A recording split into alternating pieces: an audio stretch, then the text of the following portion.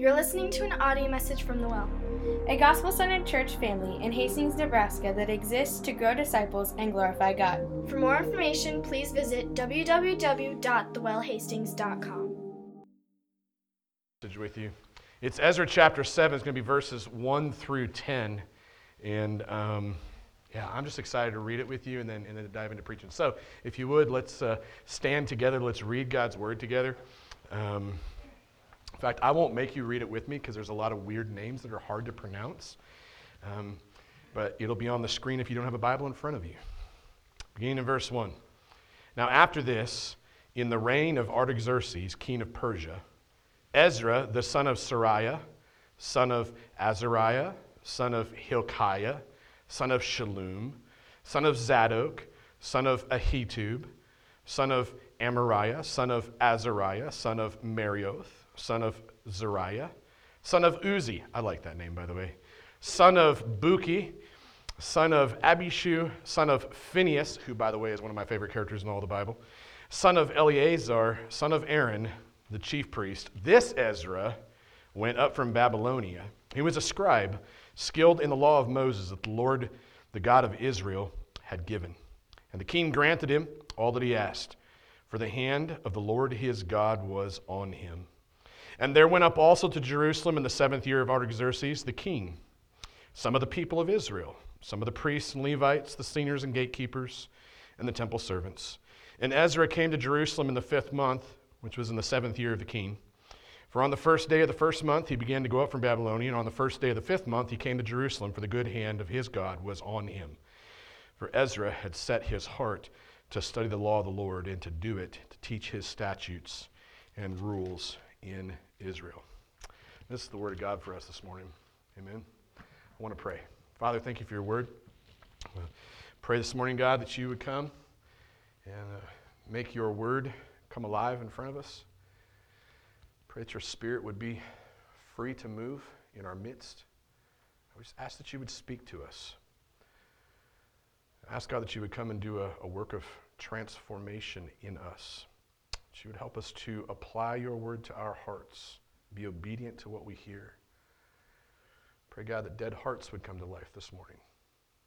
Trust you to do this work. In Jesus' name, amen. You may be seated. Hey, this text in front of us describes the day when Ezra, I don't know what's going on with my lips or my words, but they're coming out funny. Describes the day when Ezra shows up in Jerusalem.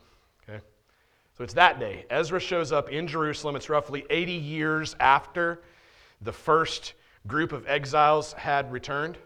So catch it again, 80 years later. After the first group of exiles had returned to Jerusalem, back in the beginning of the book of Ezra, now it's 80 years later and Ezra shows up, right? When I think about that day, the day that Ezra shows up on the scene, I think it was probably a day of real historical significance, right? God saw fit to have that day recorded right here in his word. So it seems that it would have had some deep historical significance. And it causes me to ask the question, why? Why is it important? Why did God see fit to put this in the Bible? I do think it was historically significant, but I don't think it was historically significant because of the 80 years they had gone by. I don't think that it was historically significant because of the cultural issues that were going on at the time. You could spend time focusing on those things, but I don't think that that's the thrust of why this is in the Bible. I don't think that it's significant or important because of the spiritual condition of Israel, although that is part of it. I don't think that's the reason this is here. As important as all these things are, when you think about it, history is important. Current cultural issues are important. Spiritual condition of Israel at this time, on this day, that's important. I don't think that those are the reasons that this day, when Ezra shows up, I don't think that that is the reason this text is here. I think this is here, and I think it's important because of the kind of man that Ezra was. That's what I think. If you ask yourself that question, you get a letter from someone maybe. They write you a letter and you go, why did they write me this letter? I want to get to the central idea behind what's here. I want to sift through everything and try to figure it out. That's the work of interpreting Scripture and studying it for ourselves, right? It would be all too easy to take a text like this or any text in the Bible and talk about things that it actually has nothing to do with. I'm guilty of that at times. I think we probably all are at times. This text, I think, it's important because of the kind of man that Ezra was. You think about all the micro issues of Ezra's day. They were certainly significant. They're very important to address, but the day that Ezra shows up here in Jerusalem, it's important because of the kind of man that he is. And I think that once I understood that, once I arrived at that in regards to this text, I began to think about the kind of man that I am. I began to think about the kind of man that I want to be. And so that's like the central question for us. What kind of person are you? What kind of man or woman are you? What kind of man or woman do you want to be? What kind of vision do you have for your life?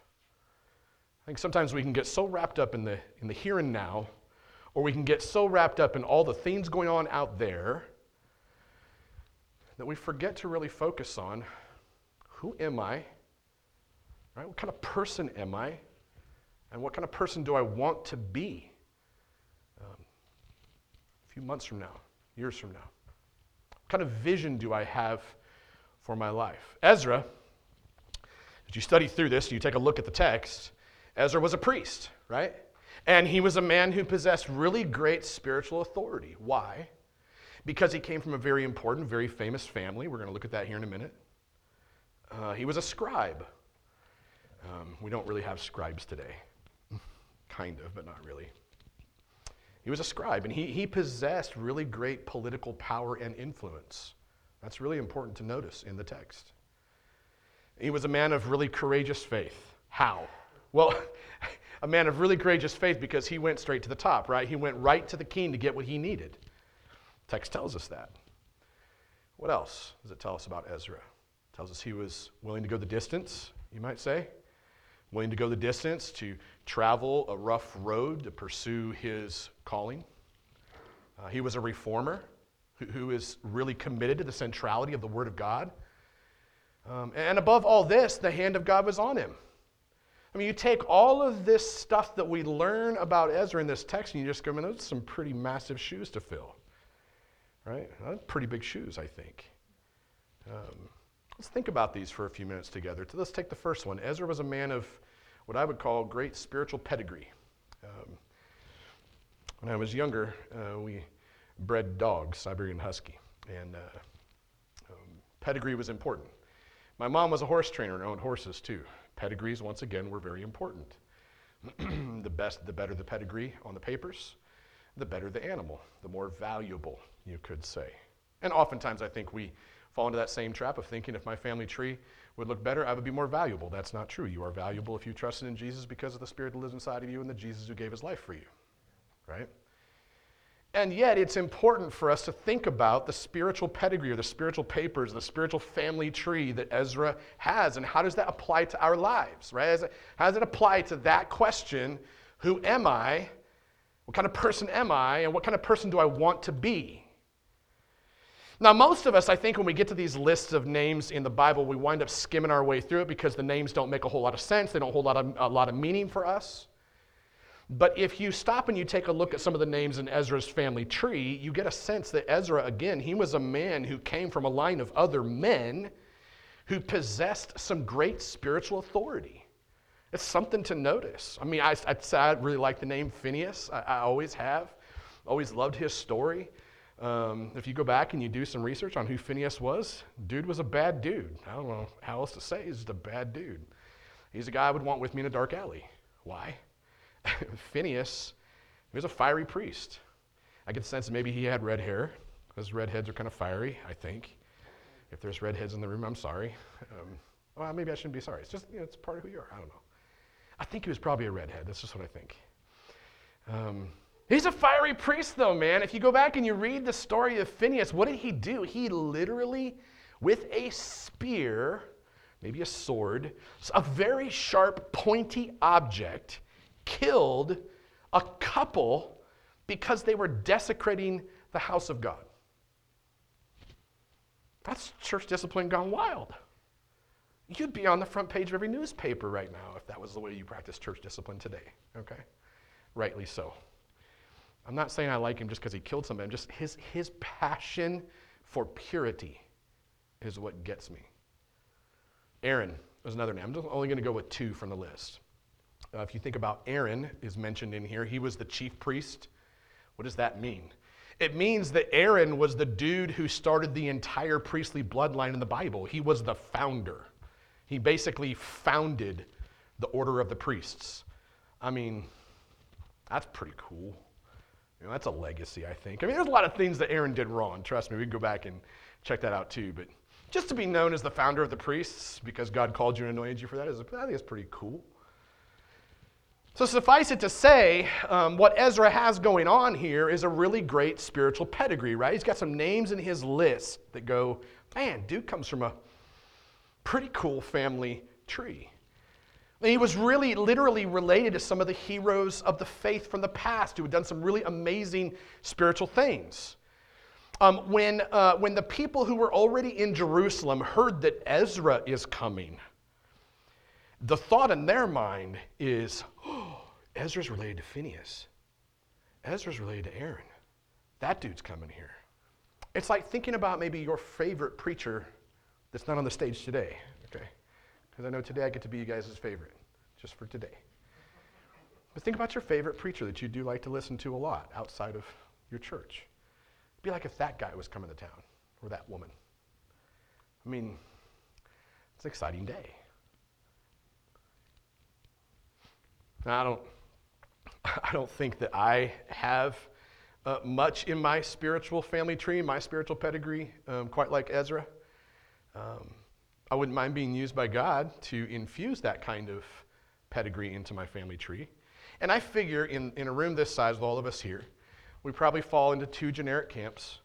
Right? One camp is, I look back at my family tree and there's not a lot of spirituality there, right? I look back a couple generations and not really a lot of people that followed the Lord or trusted Him. Cultural Christians maybe went to church twice a year because of holidays. I had that kind of family tree. Or it could even be worse. Like my family was just mine, brutal, bad, dark. Okay, I do have some stories I can tell you about my dad. Or you could step over to this other side. Maybe you're in this category and you're like, no, actually I've kind of been a Christian since the day I was born because my mom and dad were believers, and there's kind of that sense, right? Like I just grew up in the church. My kids are going to kind of have that story to tell, right? Wherever you're at in those 2 camps, I think what we see from Ezra here is that we have opportunities in our families, right? We have opportunities to build up that spiritual pedigree in our family tree, our family line.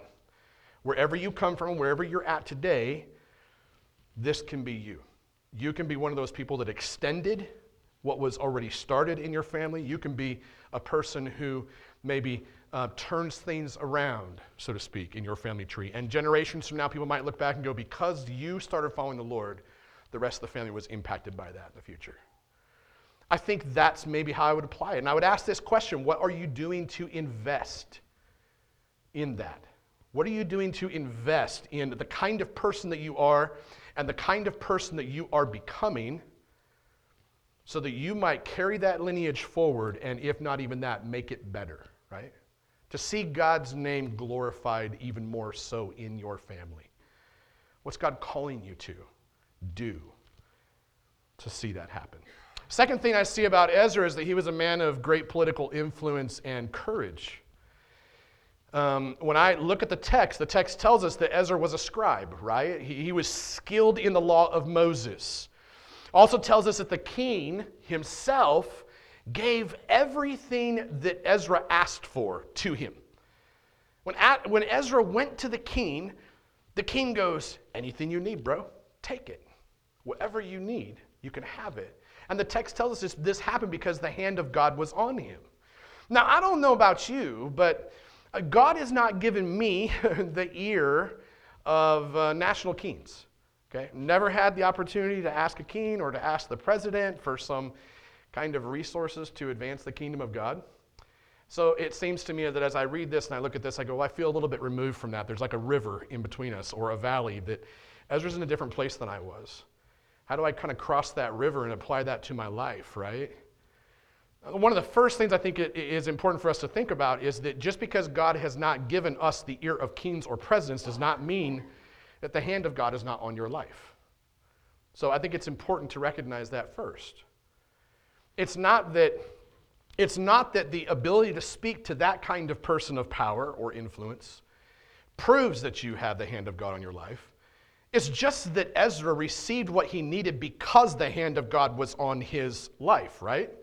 At the end of the day, if you and I have both trusted in Jesus, we've trusted in his work at the cross, the empty tomb, the promise of his return, if that is you or I, then the reality is we have the hand of God on our lives. The Spirit of God lives within us, and God is guiding our lives. So that means that if that's all true, then we've all been given the opportunity to influence other people in our relational circles, right? And I think the reality is this. I think the rubber hits the road when it comes to this idea of having influence in other people's lives. I think the rubber hits the road when we are speaking to power, when we're speaking to people of power or authority in our lives. It's those places, I think, where the rubber hits the road. And at that point, when you have that opportunity to speak to someone with power or influence or authority over you, like Ezra had here, I think it would be really good if each of us were like Ezra and had a reputation for being skilled in studying God's word, right? I wouldn't want to step into that kind of conversation without having the power of God's word behind me, because without it, I'm powerless. So the question, I think, is, like, what are you doing with the opportunities that you have to study God's word? And what are you doing with the opportunities that are being given to you to influence the people around you? What are you doing with those? Third thing I see about Ezra is that he was a man of endurance, right? He's a man of endurance. When you look at the text and you just read the story a little bit, you learn that Ezra, along with an entire company, right, like an entire ministry team, you could say, people with a whole bunch of gifts and talents and treasures and leadership roles and titles, he travels with this entire ministry team of people, and it's a 1,000-mile journey. It's a long ways from Babylon to Jerusalem. 1,000 miles. And he did it in 4 months. I think it's easy for us to read that and go, okay. We live in a different time. Again, if you think about the river, that kind of divides that culture from our culture. For us to travel 1,000 miles, that's a long trip. Hop on an airplane. Hop in a car, whatever form of transportation you like. Doesn't take us as long. Certainly won't take us 4 months to go 1,000 miles. But if you think about this, you step into their culture for a minute, they would have had to have traveled nearly, okay, if they would have traveled 6 days a week, right? And then were good kind of in their Jewish Israelite religion, and they took 1 day off for Sabbath to rest, and they only traveled 6 days a week, they would have had to travel nearly 10 miles a day. Now, 10 miles a day doesn't sound like much until you remember that it was on foot. Might have had a donkey, maybe. Might have had a small wagon, possibly.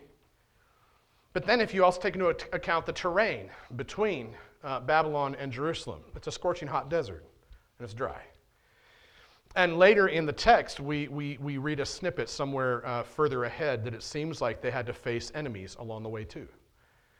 For the most part, you and I don't face any enemies other than people with road rage, of which I'm probably one of them. I should probably confess that sin now. Yeah. When we're traveling, we don't face these things. We get hungry, we just stop at a gas station and get some food and keep moving, right?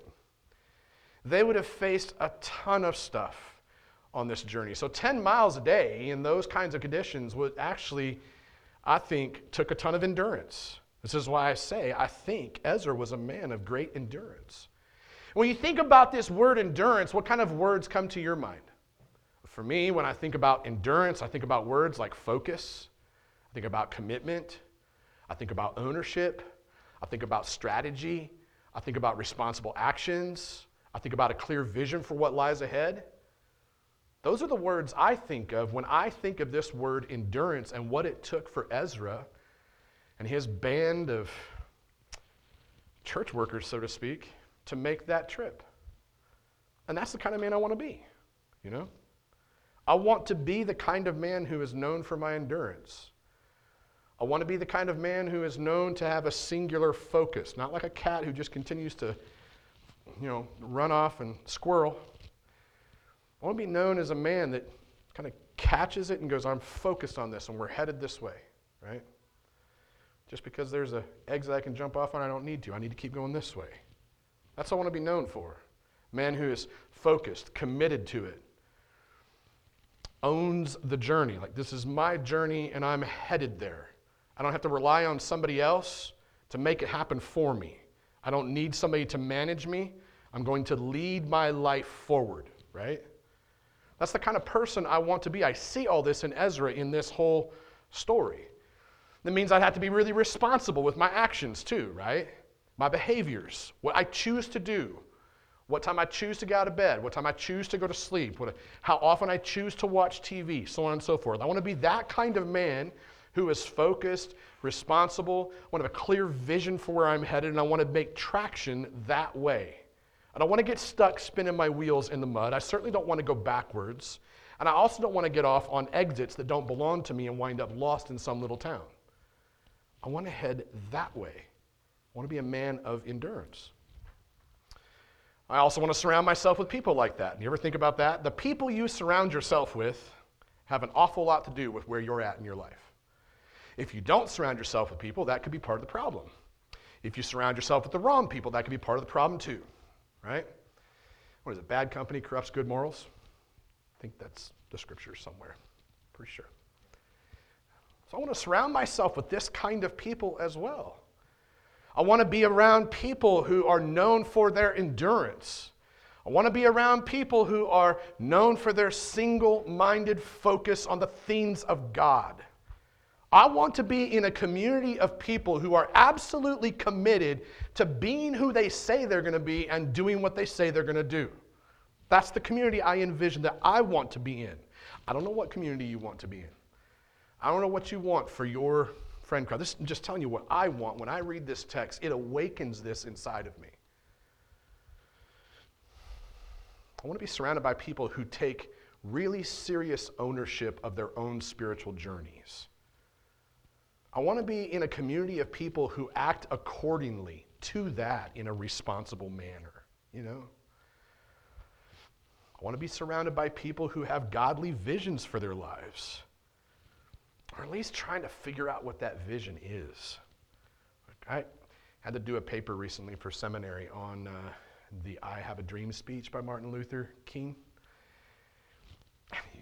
Has anybody never not listened? I've never listened to the full speech until recently.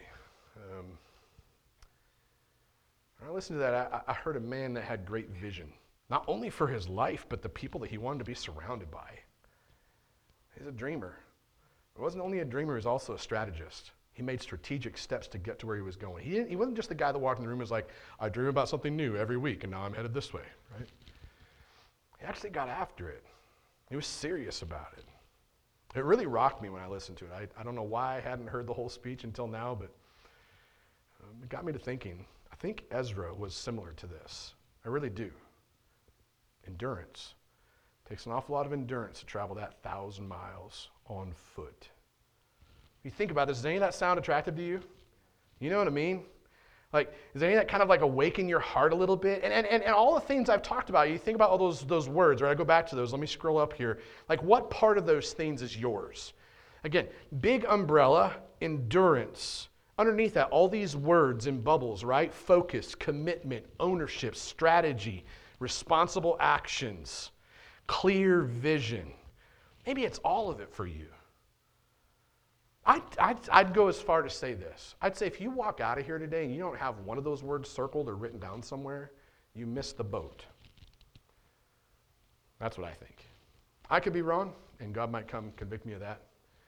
I think you probably should pick one of those words and get after it, however God calls you to. Fourth thing you see about Ezra, Ezra was a man of God. And you're like, duh. Yeah, he was a man of God. When you think about this for our culture today, and make the connections, cross the river once again, because I've been using that analogy a lot, right? It's becoming less and less popular in our culture to say that you are a Christian today. In America, less and less popular. Agreed? Okay. And at least say it with some conviction. You know what I mean? Like, to say that I'm a Christian, that I have convictions, that I believe there's a right and a wrong, and I'm not going to walk this way because this is right, I'm not going to walk that way because it's wrong, and I'm going to have enough conviction to tell you that I think what you're doing is wrong, yet also give you the space to walk that out as the Holy Spirit comes and gets you. That kind of Christian, that kind of conviction, right? I'm not talking about the Christian who just posts all sorts of memes all over the Facebook. I'm not talking about that. I'm talking about the Christian who's actually walking with God, is a man of God or a woman of God, and has a conviction to walk that out, to be the only person in that space walking that way, right? It's becoming less and less popular to do so. I think that what's happening in our culture is that we are slowly returning to a time when those who followed God in this way are being marginalized, seen as the scum of the earth, right? I think we're entering that time, if not waist deep in it right now. Take out of our culture, jump across the river into Ezra's culture for a minute. To be a follower of God in his culture at that time, that would mean that you were viewed this way. You're weak, you're oppressed, and you are a conquered people. That's what it meant. That's why we call them the exiles. That's why Ezra is coming out of exile, because they've been freed. But you're still viewed in the culture as weak and oppressed and conquered. You literally have very little influence over what is happening in the culture around you. As I said, Ezra had this unique opportunity where he had the ear of the king. But that didn't mean that Ezra had this massive political empire behind him. He had nothing. He was just placed in the right place at the right time by the hand of God. And God gave him that. There was no liberal or conservative. There was no Democrat or Republican. There was none of that there. So it's different. And yet I do think in our culture we're moving that way, where we are, as Christians, for those of us who would take a good, strong, convictional stance on the gospel and who we are and how we are to live. I do believe we're in that day where we're going to be seen very similar to what they were seen as: weak, oppressed, marginalized. And yet, here's Ezra, right? He's a man of God. He's been given all that he asked for by the king. He's enduring the 1,000-mile journey to Jerusalem. Why? Because the good hand of God was upon him. Wherever the presence of God went, Ezra goes to. That's who I want to be. Wherever the presence of God goes, that's where I want to go. And that's the kind of people I want to go with. I don't want to be a guy who wraps up my spiritual identity in a national flag. I do not want to be a man who claims to follow God but produces barely visible results that God is actually with me. I mean, you know what that looks like, right? I mean, maybe in your own life when you hit those seasons where it's like really dry spells and you're like, man, I wonder if God's even doing anything in me. Or you look around you and you see folks who say, yeah, I'm Christian, and you're like, yeah, I don't know. I don't know if you're a believer or not because I don't see any evidence. I don't want to be there. I don't want to be stuck with my wheels in the mud just spinning with no growth, no proof, no evidence, no fruit. I don't want to be a man who couches all of my spirituality, my relationship with God in all of the things that I protest either. Are you catching like all the different balances of the extremes that we have a tendency to go to as believers?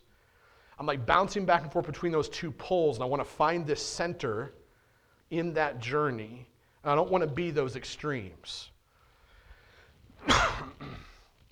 Lastly, and this is just good for me to say, I don't want to be that guy who's just all about what I know, in my head.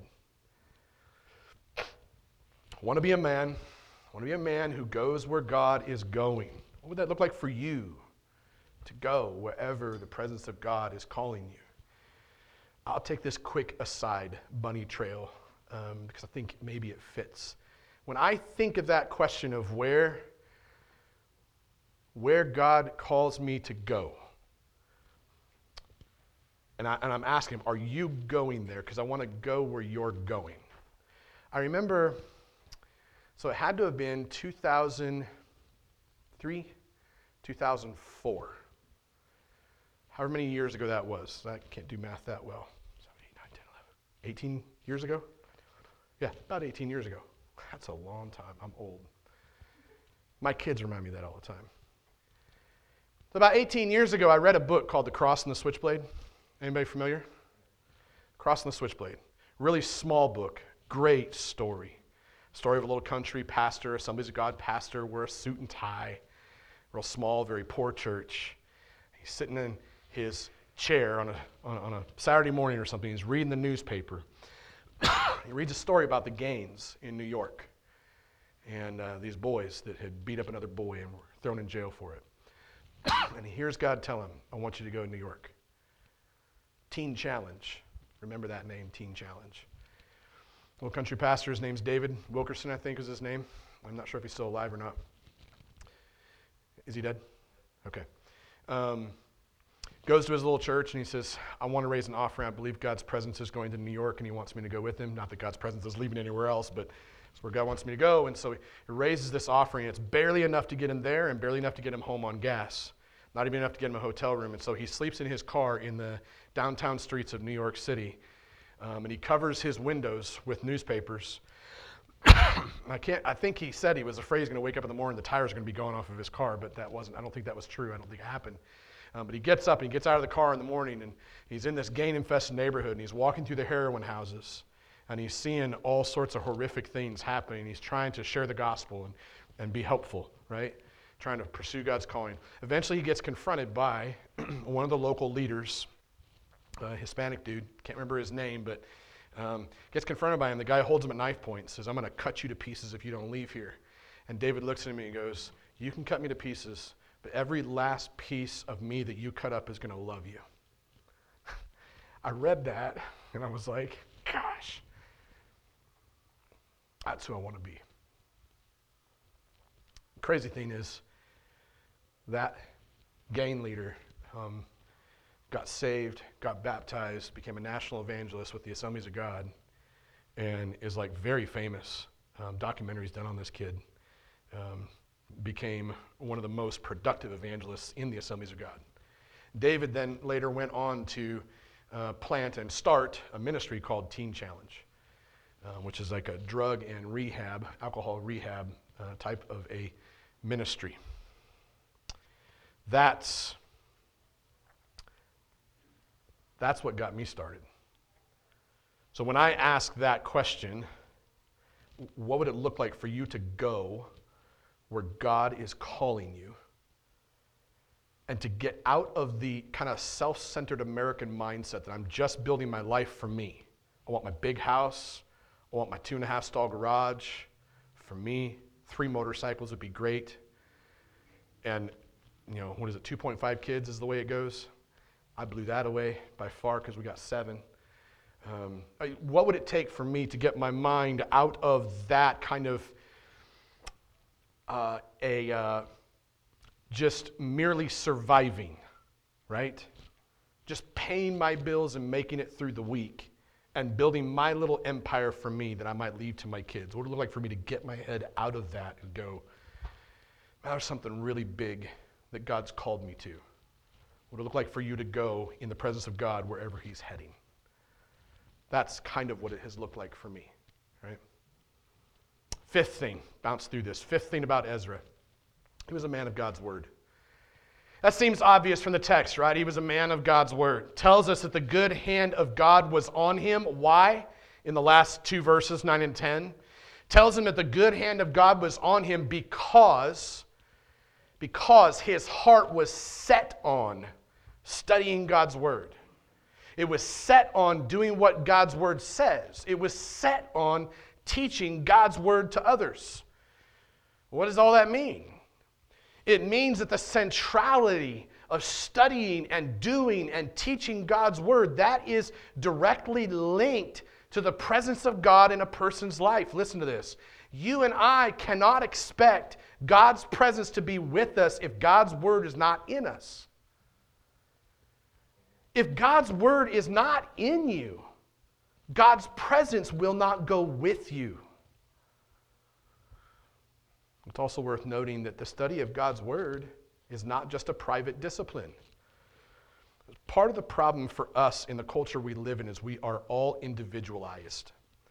It is a value in our culture that I am my own man. It's an American mindset that was there from the beginning. And there's good stuff about that. Be your own man, be your own woman, do what God's called you to do. But don't do it divorced from biblical community. You will not get anywhere. You'll build a great social program at best that will not make eternal differences. It's not just a private discipline. And even over the last 2 years, you think about the last 2 years, I think, designed spiritually by powers that be, not physical but spiritual, I think have been meant to separate us from one another more and more and more.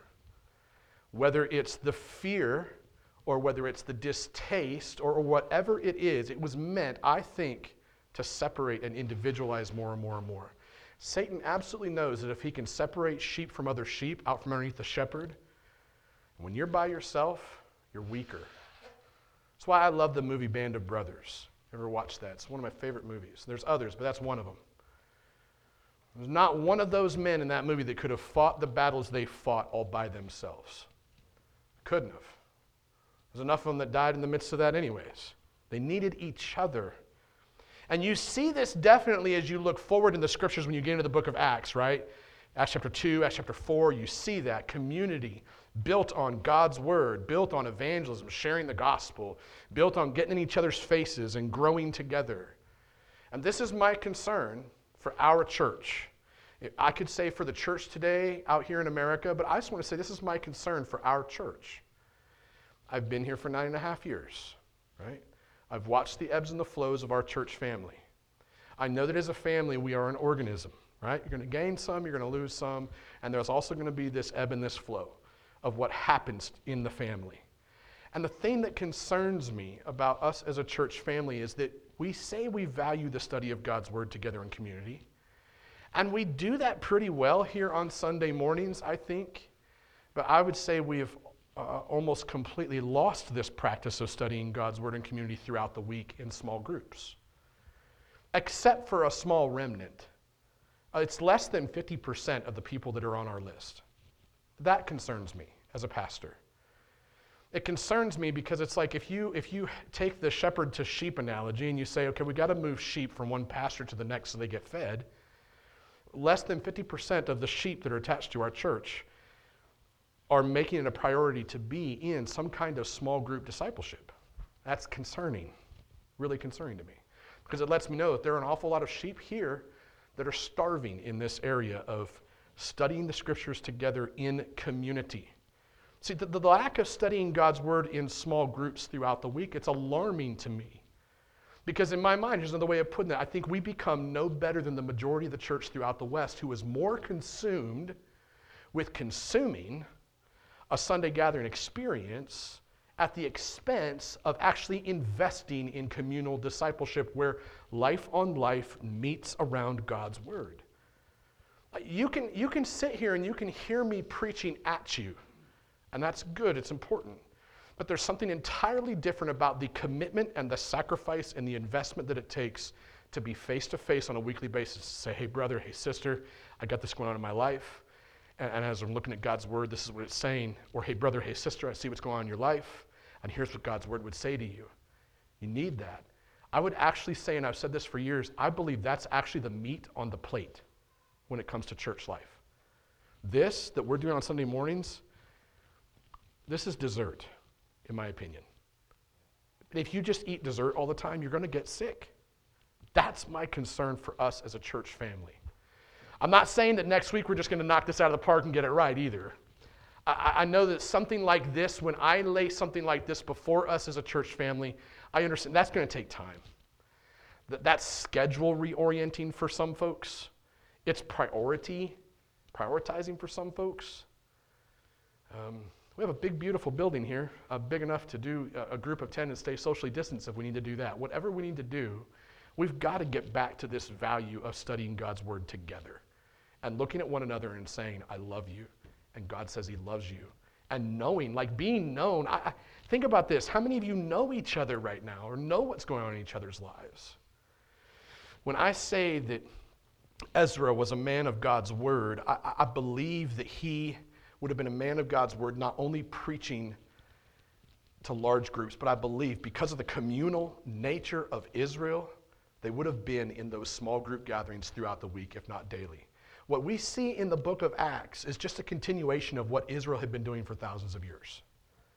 So that's why I think it's definitely appropriate to land this as an application for our church and just challenge that as much as I can.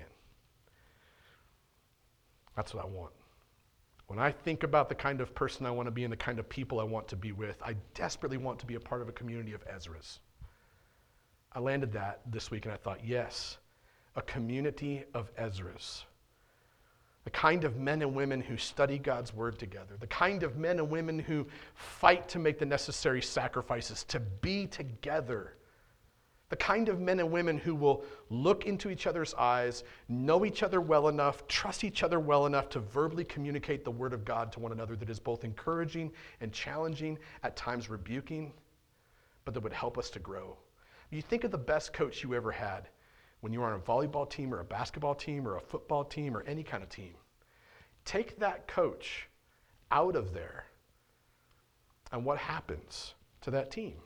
It falls apart. Right? So you need, and take away those practice runs that you did. Take away team practices. You wouldn't be able to play anymore, right? I use that same analogy for this whole concept of being together as a church family centered around God's word, a community of Ezras. To me, that seems really, really attractive. I don't need to sit here and look back and go, well, we haven't done well at that for 2 years. I can say it one time, and then I can say, how are we going to get forward? How are we going to move forward? I can think there, right? So in conclusion, I wanted to try to say something in light of that kind of really dark, grim kind of concern that I have for us as a church community. And I kind of want to leave you with that question again. Like, what kind of person are you? What kind of man or woman are you? Who do you want to be? Right? Where are you at in that? And I came across this thing that an author said about the text that we just studied, and I think it kind of brings some of it home. Listen to what he has to say. Hopefully you'll catch something. It stood out to me. It's a whole paragraph. This author says, one would imagine, when you're looking at the text, one would imagine that the religious life in Jerusalem, from the temple's dedication, after the temple was built, from that dedication point, to the time of Ezra's arrival, that what had actually happened in Israel is that they had taken on an outward conformity to the temple's rituals and sacrifices. So you think about that outward conformity. There was outward conformity and an external compliance, okay? But it was a public faith only, and it didn't relate to the people's private lives. As we're going to see in the rest of the book, one of the issues that Ezra is going to have to contend with is the flagrant abuse of Israel's law regarding marriage. The people were simply outwardly conforming, but inwardly they were living to please themselves. And it's a pattern that Israel had passed through before, that the church is also continuing to pass through today. And what Ezra did, he says, is he came to challenge that. He came to condemn religiosity in its mere formality. He came to call the people of God back to something called heart religion, in which, now listen to this, in which obedience to detail is not seen as something legalistic and irksome. What does that mean? I think about the kind of man that Ezra was. I think about my desire to be like him, to be surrounded by people who are like him. I personally find it very invigorating to dream about a community of people who are investing in their own spiritual journeys, a community of people who are courageously laboring to influence others around them, a community of people who are known for their endurance, known for their single-minded focus, known for their commitment, for being who they say they are, for doing what they say they're going to do, for having clear vision of what lies ahead. I find it invigorating to think about being a community of people who are men and women of God, going everywhere in the presence of God, right? A community of people who spend time together in God's Word regularly. I want to be part of that kind of a community of Ezras. And yet, even when God gives us in this text a unique opportunity to see a human like Ezra, when you see that in the Bible, a spiritual giant like Ezra, I also know that Ezra is just merely a man. Just merely a man. He's just a dude. God used him powerfully. We don't see a lot of his sin. God chose not to show us that about Ezra very much. But he was a man who points us to Jesus. And he is. His character points us to Jesus. If you and I can catch a vision, put your glasses on if you need them, you know what I mean? If you can catch a vision, a picture for Jesus, see him as the best Ezra you could ever meet.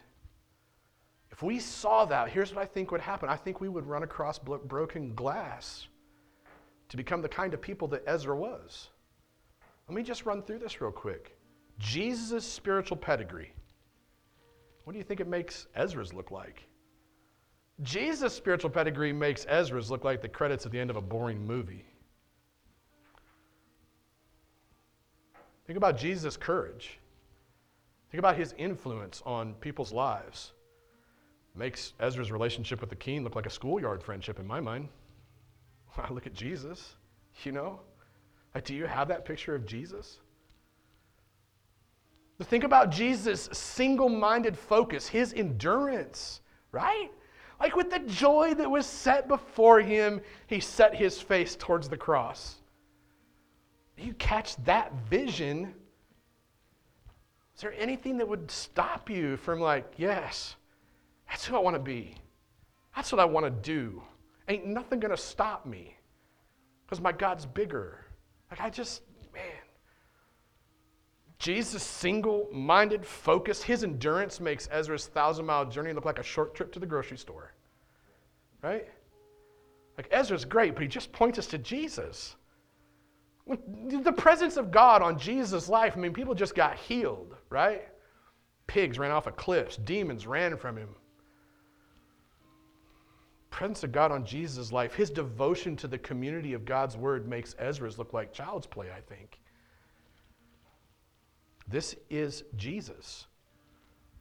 This Jesus, this perfect Jesus, he gave his life for you and me. He left the tomb empty. He gave us the promise of heaven. Like Satan, sin, and death, they were no match for the bloody cross. Satan, sin, and death were no match for the empty tomb. Satan, sin, and death were no match for the promise of heaven. And Satan, sin, and death are no match for the commission that you and I have been given. Wherever God's called you to, and what he's called you to be, can't be stopped. Because you have the Spirit of God inside of you. I think if you and I catch a vision for this crucified, this risen, this returning Savior, this commissioning captain, as Spurgeon calls him, if we caught that vision, don't you think we'd live a little more purposefully? A little more wildly? A little more, God, dare I say, recklessly? I think we become a community of Ezras if we catch that vision. Catch this illustration. Coming back to the idea of being obedient to details and calling it legalism. I think if we would catch this vision, we would not be like the guy who, with Valentine's Day coming up, buys his wife red roses even though she loves pink tulips, and then just kind of expects her to feel loved, right? I think we'd actually if we caught a vision for Jesus as the best Ezra ever, then we would be like the man who actually pays close attention to the details of what his wife loves and actually buys his wife pink tulips because she loves pink tulips. You catch my drift? Like in the church today, too many of us are satisfied with half-hearted little obedience. Thankfully, Jesus didn't do anything half-hearted, right? He didn't do anything halfway. This is why he's the best Ezra ever. Ezra can't give you and I the power that we need to become a community of Ezras.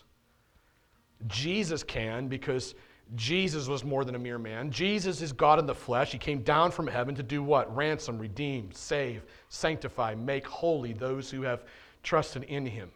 Which means that by the power of the crucified, risen, and returning Jesus, then you and I can become the kind of people who are investing in our own spiritual journeys, courageously laboring to influence others around us, known for our endurance, known for our focus, known for our commitment, known for our ownership over our own spiritual growth, known for our strategic living rather than lazy, lackadaisical, checked out living, known for being responsible with the activity of our lives because we have a clear vision for our life as we walk that out with God because of a crucified, risen, and returning Savior. Because of that truth alone, we can become a community of people who represent God everywhere we go, knowing and trusting that the presence of God goes with us because God's word is in us.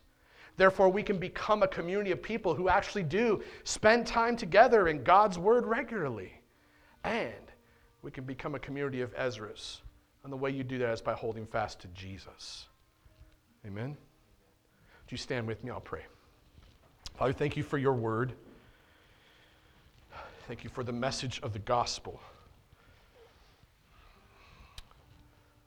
For sending your son Jesus to the cross, leaving the tomb empty, giving us the hope of heaven, and therefore giving us the hope that we can be not just like Ezra, but we can be just like you, because you're better than Ezra. I pray today that you would do work in our hearts as we close our time together, that you would lead us to the foot of the cross.